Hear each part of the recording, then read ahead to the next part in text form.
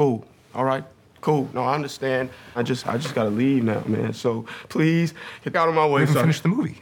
Call me about that next week, please, and then we'll talk about it. Sit in that chair, and we're gonna watch this movie, and then I'm gonna make you a proposal.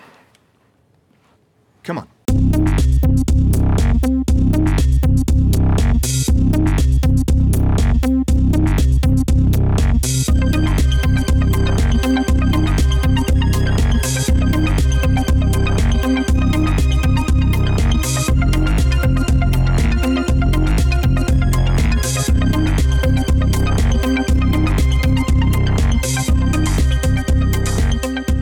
This is a very, very, very, very boiling Saturday afternoon, and we're here to talk about a truly awesome film. We always say that, but this time we're not lying. Well, I'm glad you liked it. Sorry to Bother You, 2018, Boots Riley. Okay. No, Sorry to Bother You is the name of the film, not to Sorry to Bother You with the film. Oh, it was no bother at all. Yeah, okay. What? Where are we? Yes, anyway, the film, Sorry to Bother You. So you liked it then, mate? Yeah, I thought it was great. I think that's one of the best films I've ever seen. Wow, well, that's wonderful to hear. Yeah, it's even better than Joe versus the Volcano. Okay, good. That's a good thing, I guess. It is, but no, seriously, it was. I just thought it was excellent on all fronts. Beautifully shot, really, really good performance and script, and just everything was like a cathedral of talent. And I really liked it. So we run a sci-fi and philosophy podcast, and you hadn't seen this film before. So when I asked you to watch it, did it take you till the last 20 minutes? And we'll get on to what that involves a little later, I guess. Well, absolutely we will, obviously. Did it take you till the last 20 minutes to conceive of this as a sci-fi film? Or did you think it was sci-fi? Does sci-fi just happen in the last 20 minutes, or is the film sci-fi? That's before we get into anything. What do you think? What's your response to that? I mean, so I think we should just be frank, because we aren't a spoiler-free discussion podcast. So what Dave's referring to is the bit 20 minutes towards the end where it's revealed that the evil villain is making horse people. Which is, I guess, the point at which it is Equisapiens. That's the point at which it is uncontrovertibly. Is that the word? Uncontrovertibly? I'm all right with that. I'm all right with that word. At which it Incontrovertibly, isn't it? At which there is no doubt that it is sci-fi. Yes, absolutely. And so, I mean, there's two ways of looking at that. First of all, does the rest of the film retroactively become sci-fi because of that incident? And then in the second watch, you realize it. Or is it already sci-fi in some way? I would say the point at which I decided it was sci-fi, obviously I was looking for when does this become sci-fi, is as soon as the what they called worry-free advert started, which is this cult. Not cool. It's sort of positioned as a cult, but it's not a cult. It is basically labor camps. It's a massive corporate. It's a massive corporate endeavor. Yeah, massive corporate endeavor for free, unpaid labor. And at that point, I was like, okay, this is sci-fi because this is a dystopian future. You know, when he says, "Oh, I'm working for just commission," and at first I just sort of absorbed that, like, okay, that's probably something that would happen in America.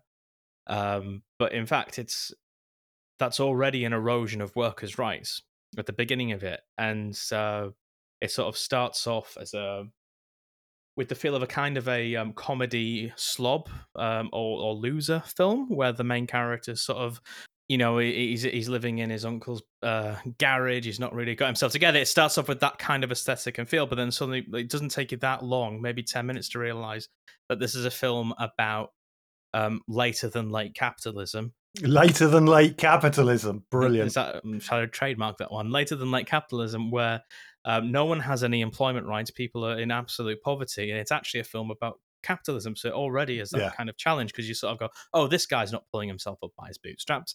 In fact, it's not possible. Well, the question is about how limited opportunities there are in such a such well. So yeah, I think it's great, and I think as soon as those elements started to crop up, it counted as sci-fi, because at least dystopian fiction. The fourth day of violent protests at Worry-Free headquarters. Protesters say Worry-Free's method of lifetime labor contracts is a new form of slavery. Worry-Free CEO Steve Lift was interviewed on Oprah today. No. Conclusively, no. Our workers do not sign contracts under threats of physical violence. So therefore, the comparison to slavery is just ludicrous and offensive. We're transforming life itself. We're saving the economy. I mean, we're saving lives. It's all highlighted in my book. I lay out the whole thing. Many of the violent protesters are part of the Left Eye faction and are identifiable by the black mark under their left eye. There's no employment for many people. Even sweatshops have been replaced by worry-free live-work centers. These places are prisons. People are packed in there like sardines, fed cheap slop, and worked to the bone 14 hours a day. So look, it's set in Oakland, California, present day. Oakland's a city across the San Francisco Bay from San Francisco, and is kind of its secondary, it's kind of a secondary city to San Francisco, and it's an area that's pretty much undergoing gentrification at the moment. So it's got that a lot of displacement going on there. So, and into this mix, there's a young black African-American man, Cassius Green, everyone calls him Cash. Yeah, you called him a loser. Interestingly, when I was thinking about that, I was thinking of this as loser slacker, but it is. He's an economically deprived citizen of American, a black economically deprived citizen living in the suburbs, and you kind of get the sense that he's been slacking for a while, and he wants to get his shit together. Yeah. So what he does is he goes for a telemarketing job. He gets the job because he does a bullshit CV, and it kind of captures the imagination of that person who's employing. And in order to become better at his job, he adopts a white voice. And that allows him to sell more and more products in his telemarketing job until he's promoted to a power caller and goes upstairs. In the meantime, his colleagues who are working in this telemarketing area want to organize their labor through a union.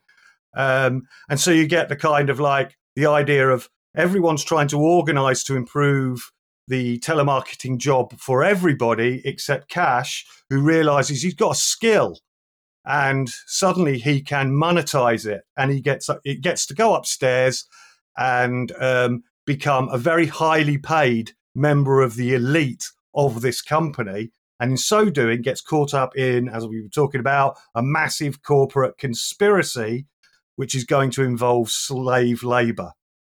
So I think that's the kind of broad outline of the films. Yeah.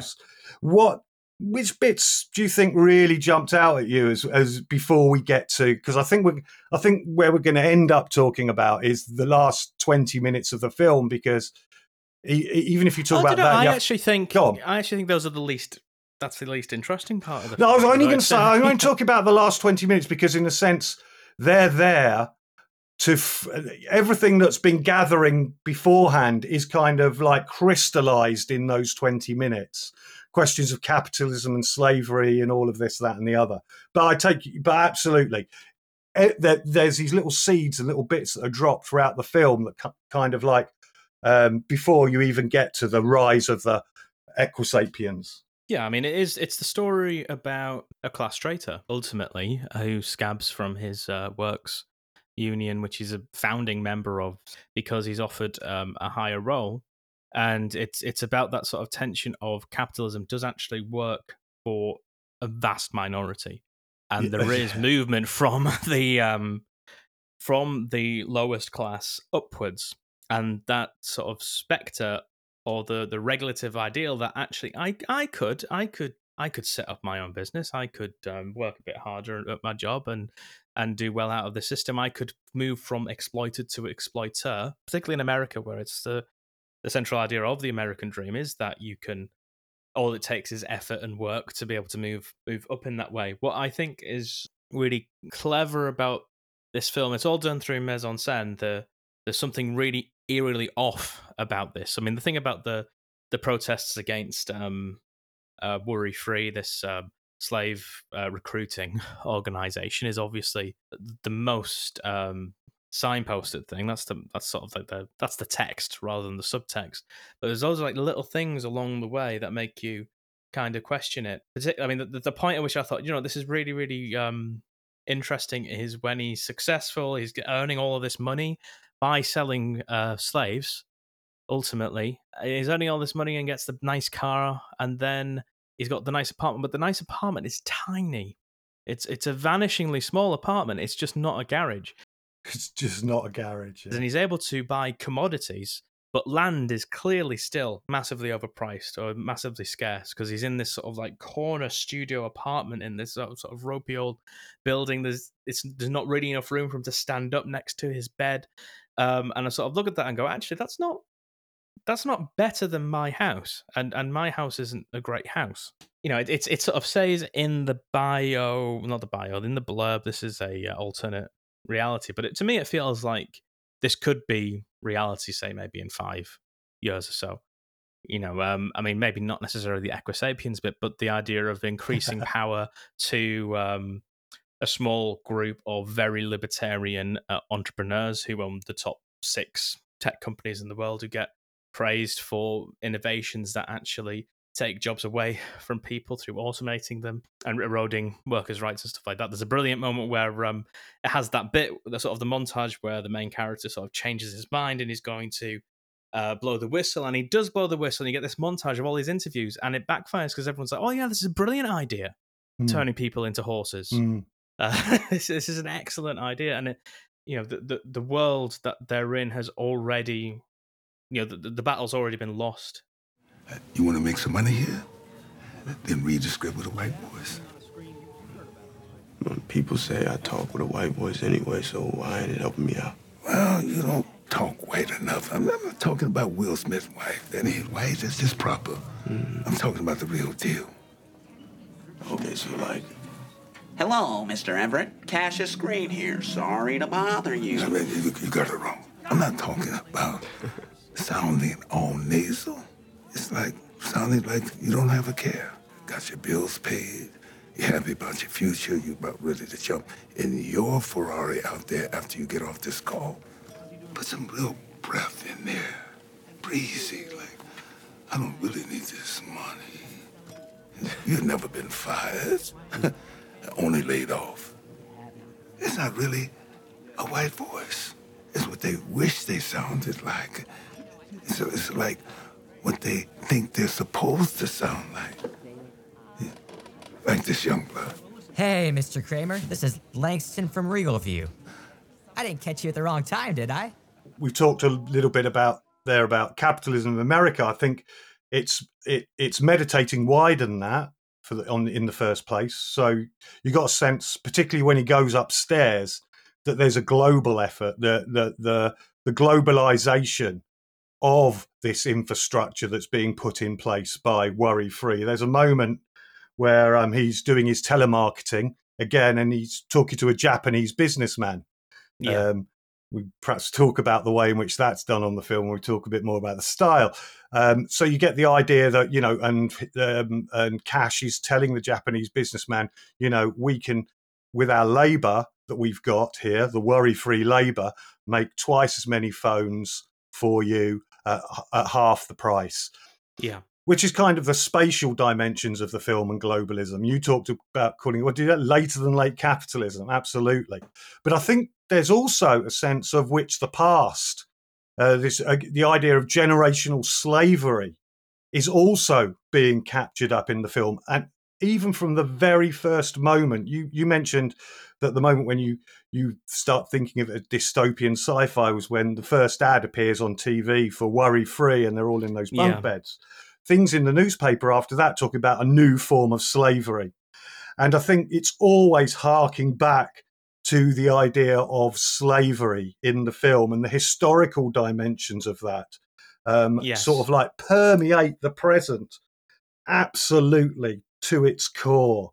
The very fact that in order to get on, Cash has to use his white voice. And it's worth mentioning at this point, he gets given this advice by a guy sitting next to called Langston, another black guy played by Danny Glover.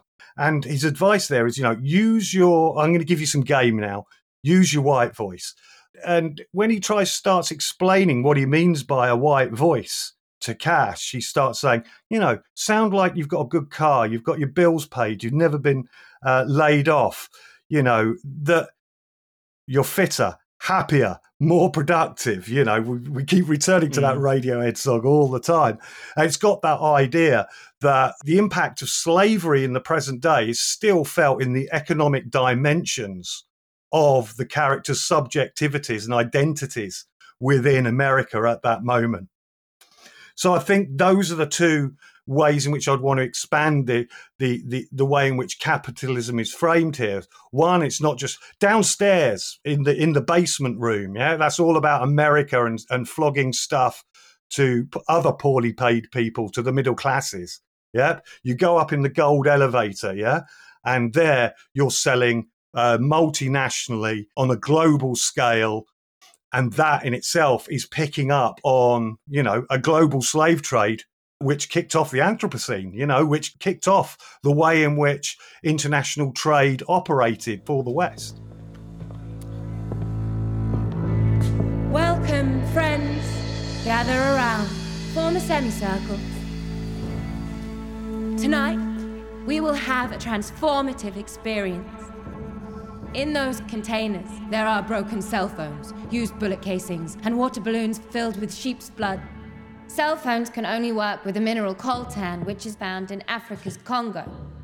The profit involved in this has created hardship and wars. I will stand here. If you feel so moved, you may throw the items in the containers at me.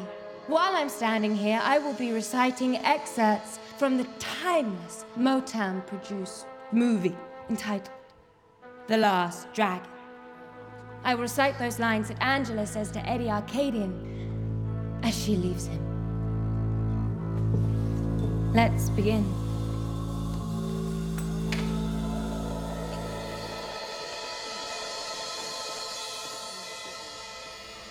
And in the end, Eddie, you know what? You're nothing but a misguided midget arsehole with dreams of ruling the world.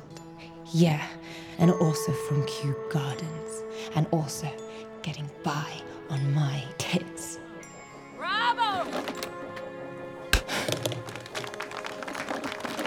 And in the end, Eddie, you know what?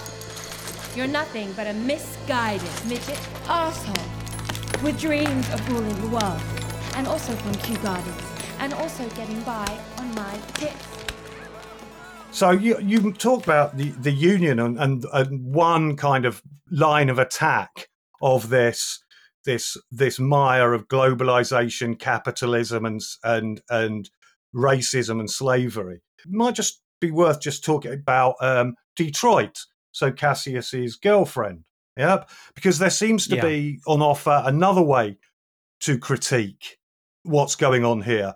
Not better than the labour organisation, but parallel to and resonating with. And that's, if you like, through art and through activism in the way in which she operates.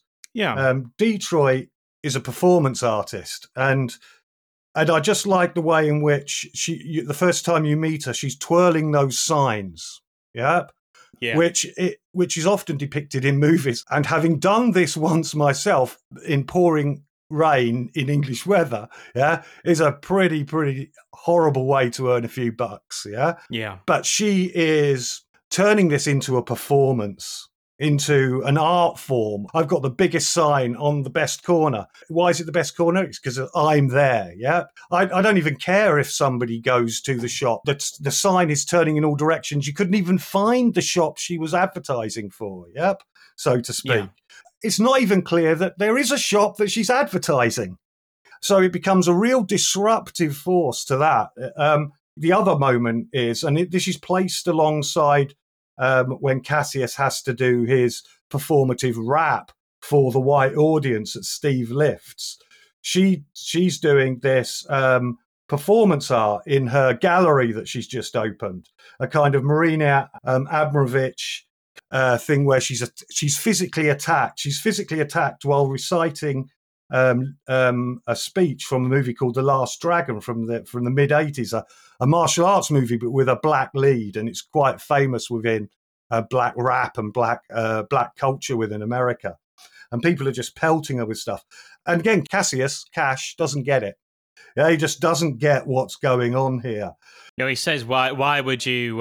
What is it? Why would you demean yourself?" Yeah, why would you demean? But this goes back to he doesn't understand because he wasn't listening. There is an absolutely beautiful scene just before all of this, where he goes. She's just got this space, and she's putting up the art around the walls, and it's these big kind of like constructions of the African continent, really big, made out of scrap metal. And he says, he sort of asks, trying to show interest to his girlfriend, what his girlfriend's up to. Yeah, why did you choose Africa? And she starts on this conceptualizing why she chose Africa. We don't really know what she says because he drifts off. And what the film does, in one of its wonderful of many stylish flourishes, it drops her voice down in the mix, and this kind of dreamy music is playing, and he's just standing there. Yeah, he's not listening. He doesn't care.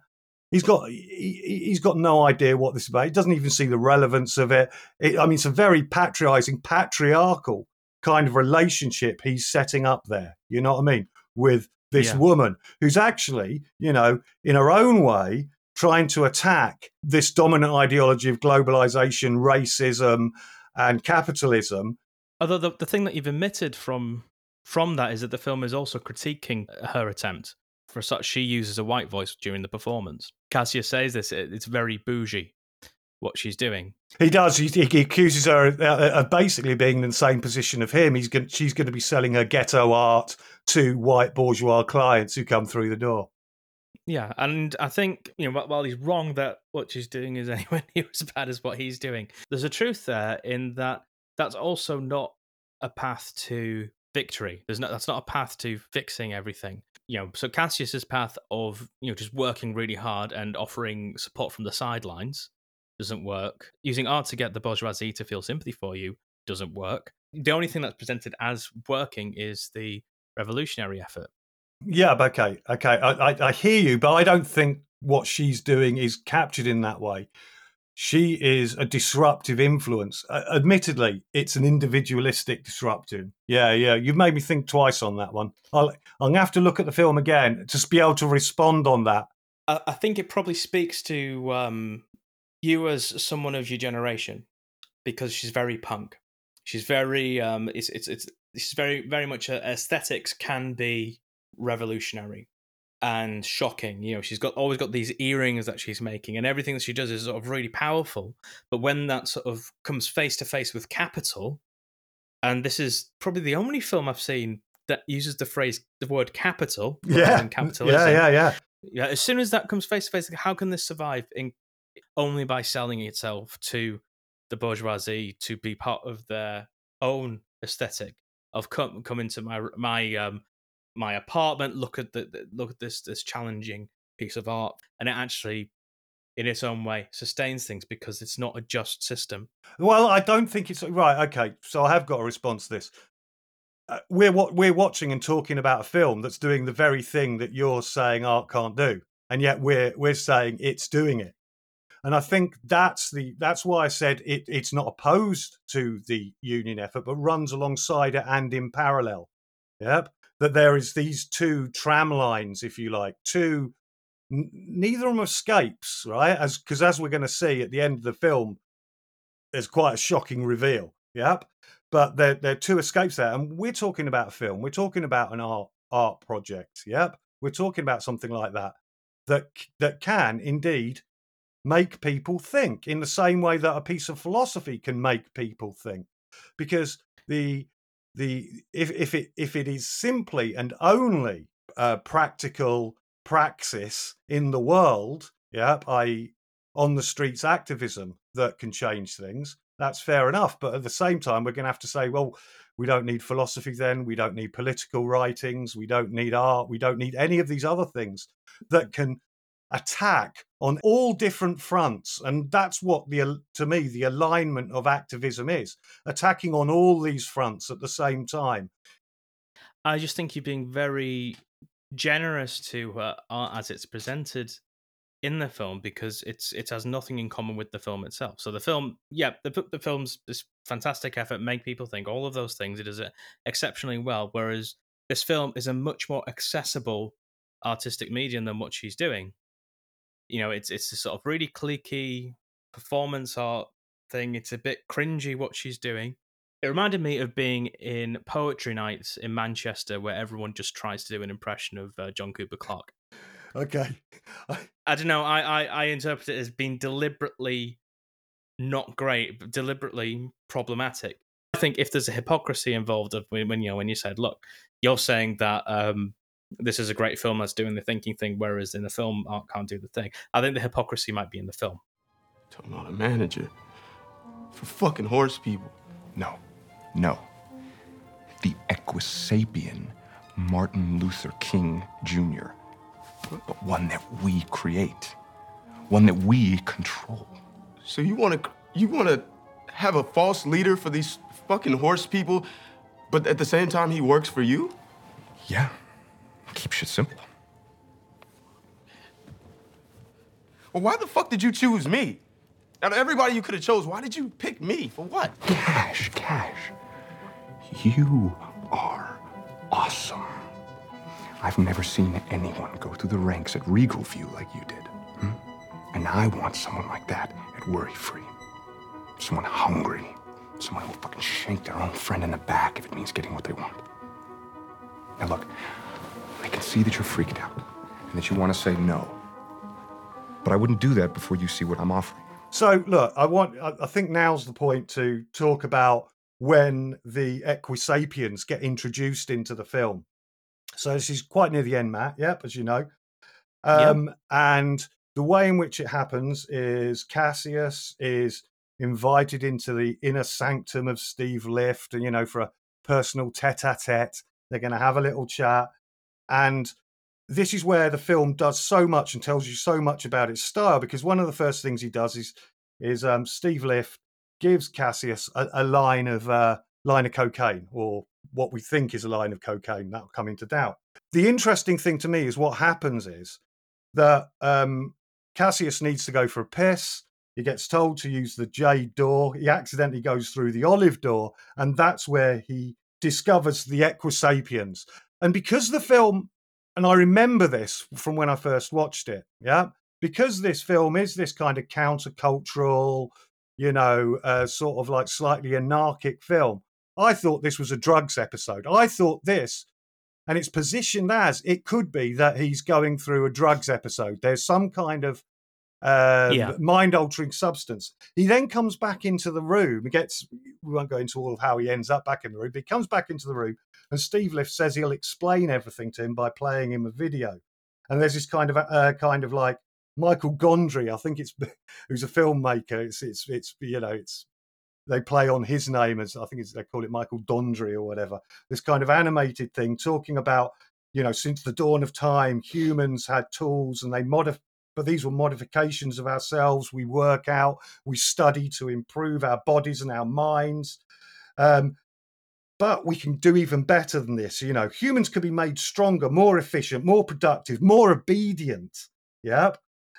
And how are we going to do it? We've got this drug, which if you take, will transform this human body into this powerful equisapien, the future of labor. And now Cassius thinks that powder wasn't a psychedelic, so to speak, and now he's grounded in reality, and he thinks he's taken the drug and he's infected and he's going to become it. And he's very, very worried about that. So it's just that the way it's introduced there, it's introduced almost as a tease, as a psychedelic side effect of some drugs being taken. Yeah. And then it's reinforced, and the nature of that drug keeps changing until we get to almost the final scene when he bangs his nose and he starts turning into an equisapien. And you think that's where the film ends, but it doesn't. puts up some title cards. There's a pre-credit scene, a post-credit, pre-credit scene, sort of like a little coda of when he invades Lift's house. Now, why does Lift invite him into that room? It's all about, that he wants him to be this, what does he put it? This kind of equo-sapien Martin Luther King Jr., but one that we control. Yeah. Whereas in fact, he sort of becomes that kind of figure, but not through the control of Steve Lift. He becomes it because he is transformed through the drug. And it's unclear if that drug took a long time to take effect or something else has happened or how he's ended up transforming there. So the very revolution in production that he's tried to bring about, Lift, is all it's ended up doing is creating a more powerful worker who is perfectly equipped to revolt.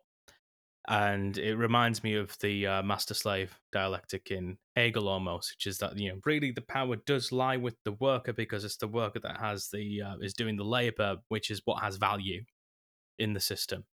And if they're able to use their labor to help the owners of the means of production do their thing and earn their money, they can also withdraw that and use that power to take it back, to take that value back, which is sort of it's an oddly positive note because it ends up becoming such a dystopian in tone. It's sort of in those last sort of like very rapid last 10 minutes of the film, I was sort of thinking, are they going to go really, really dark here? Are they going to just sort of say, look, there's no happy ending here, or they're going to give some sort of hope, and they end up landing on hope?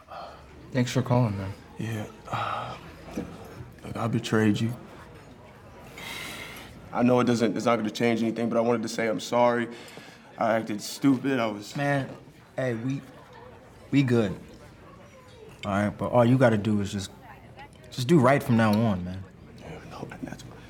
I tried to change it. I tried to stop it, but it's just right in front of their faces. They're turning human beings into monstrosities, and nobody gives a fuck. Most people that saw you on that screen knew calling their congressman wasn't going to do shit. If you get shown a problem but have no idea how to control it, then you just decide to get used to the problem. Yeah, and that's why our plan for tomorrow is important. Because if we stop them from crossing the picket line this time, we win. It's a good plan. I just want to celebrate the visual style of that film. It's just beautifully put together, and a lot of it happens in scene, but through the montage. When he's on the phone and the desks drop down into the environment in which he's going to be talking to somebody. So he's actually there present with them while they're having sex, while a woman is upset that her husband is dying. And when those things happen, it's not a visual trick. It's a visceral trick. He feels his desk moving like he's being caught up in an earthquake. And he feels himself being dragged into this, and it kind of translates the idea of how attuned he is to be able to do this kind of thing. That he's got an aptitude for it. I think that's brilliant. There's another great moment when he sits back in his chair in the office and says something like, "You really going to stuff all them French fries in your mouth?" and looks off screen right. And when we cut to a bar where his friend is stuffing a load of French fries into his mouth. I mean, there's just too many. It's just it's just a visually stunning piece of art. Yeah, the physical effects of the film are great. Like the transition when he's transitioning in terms of affluence, and you see bits of his apartment transform into better versions of themselves and stuff like that. Some great physical effects. Yes, I mean, it's really all happening in camera, so to speak. What about you, Matt? Anything just to sign off with? To me, one of the many subtexts going on is that Lift is just a man. The ultimate way in which that's presented is that he's got a house and they've managed to get there, and they can kill him or they can force him to do things or to sort of dismantle things. Ultimately, if you get to him, you can do something. Now, to me, there's the moment where Lift's sort of saying everything to Cassius. This is what happened. I want you to do this. He's got all of the exposition. He knows Our hero knows absolutely everything about the plan, and he's in a room with the villain. What is the moral thing to do in that situation? What would you do in that situation when you've been told all of this? It's like being sat in a room with a murderous dictator, and I think that's the great moral problem. The most philosophical moment in the film is sort of challenging you. What the hell would you do there? Yeah, that's very good. I don't know. It's a great film, and to me, that's the most potent problem. A lot of it is about, well, what would you do? What would you do if, in the middle of a strike, you were offered a major life-changing promotion? Yeah, I agree. Yeah, what would you do is the whole. It's a lot easier to imagine. You've probably heard me say this before. It's a lot easier to imagine if you're living on a poor street and some dude 6 houses down has just got promoted and bought a new car. It's a lot easier to imagine, oh, I could do that, than thinking about how can we change the power structure of the whole society we were in, so none of us are living in poverty. And so the question of what would you do when he's offered that job, just when the whole activist thing is kicking off, I mean, that's, in a sense, it's a brave film that it chases that narrative line to explore those questions. And I know it's not really. I mean, one of the things we're not going to be able to talk about is the manager characters on that floor, who are all brilliant in their own way and bring back. Oh, you mean Mr. Blank? Yeah. No, on the first floor that they're on. Oh, right, okay. Yeah. But I know the film doesn't really come down one side or the other on this, but to me, it's clearly not a coincidence that that's the point he gets offered the promotion, because that's one way you can try and break solidarity, by having the most popular person on the floor achieve this dream of, or you can be a power caller by going up to the next floor and that sort of thing. He's the guy down the street who's got the promotion and the car that's supposed to make you think I can do that. But to their credit, to the activist credit, that doesn't work. And in fact, he loses his girlfriend over it. So the film's kind of looks at that, but won't buy that. Yeah. I mean, what he wants to be is a collaborator. So he's okay selling the slaves, but he's not really that comfortable as soon as he gets taken too far up this echelons, and then finally there's someone saying, "I'll give you $100 million if you really get involved in this." Lift he says to him, "I saw how you stabbed all of your friends in the back in order to get where you are. Yeah. I need someone like you." I mean, imagine being told that. Yeah, exactly. If Jeff Bezos came to you in your loneliness of lonelies. Loneliness. Sorry, no, I've got it wrong. Lowliest of what is it? Loneliness. Loneliness of lonelies. Yeah, I fucked that up. That's not gonna be able to go in. I think we're done though.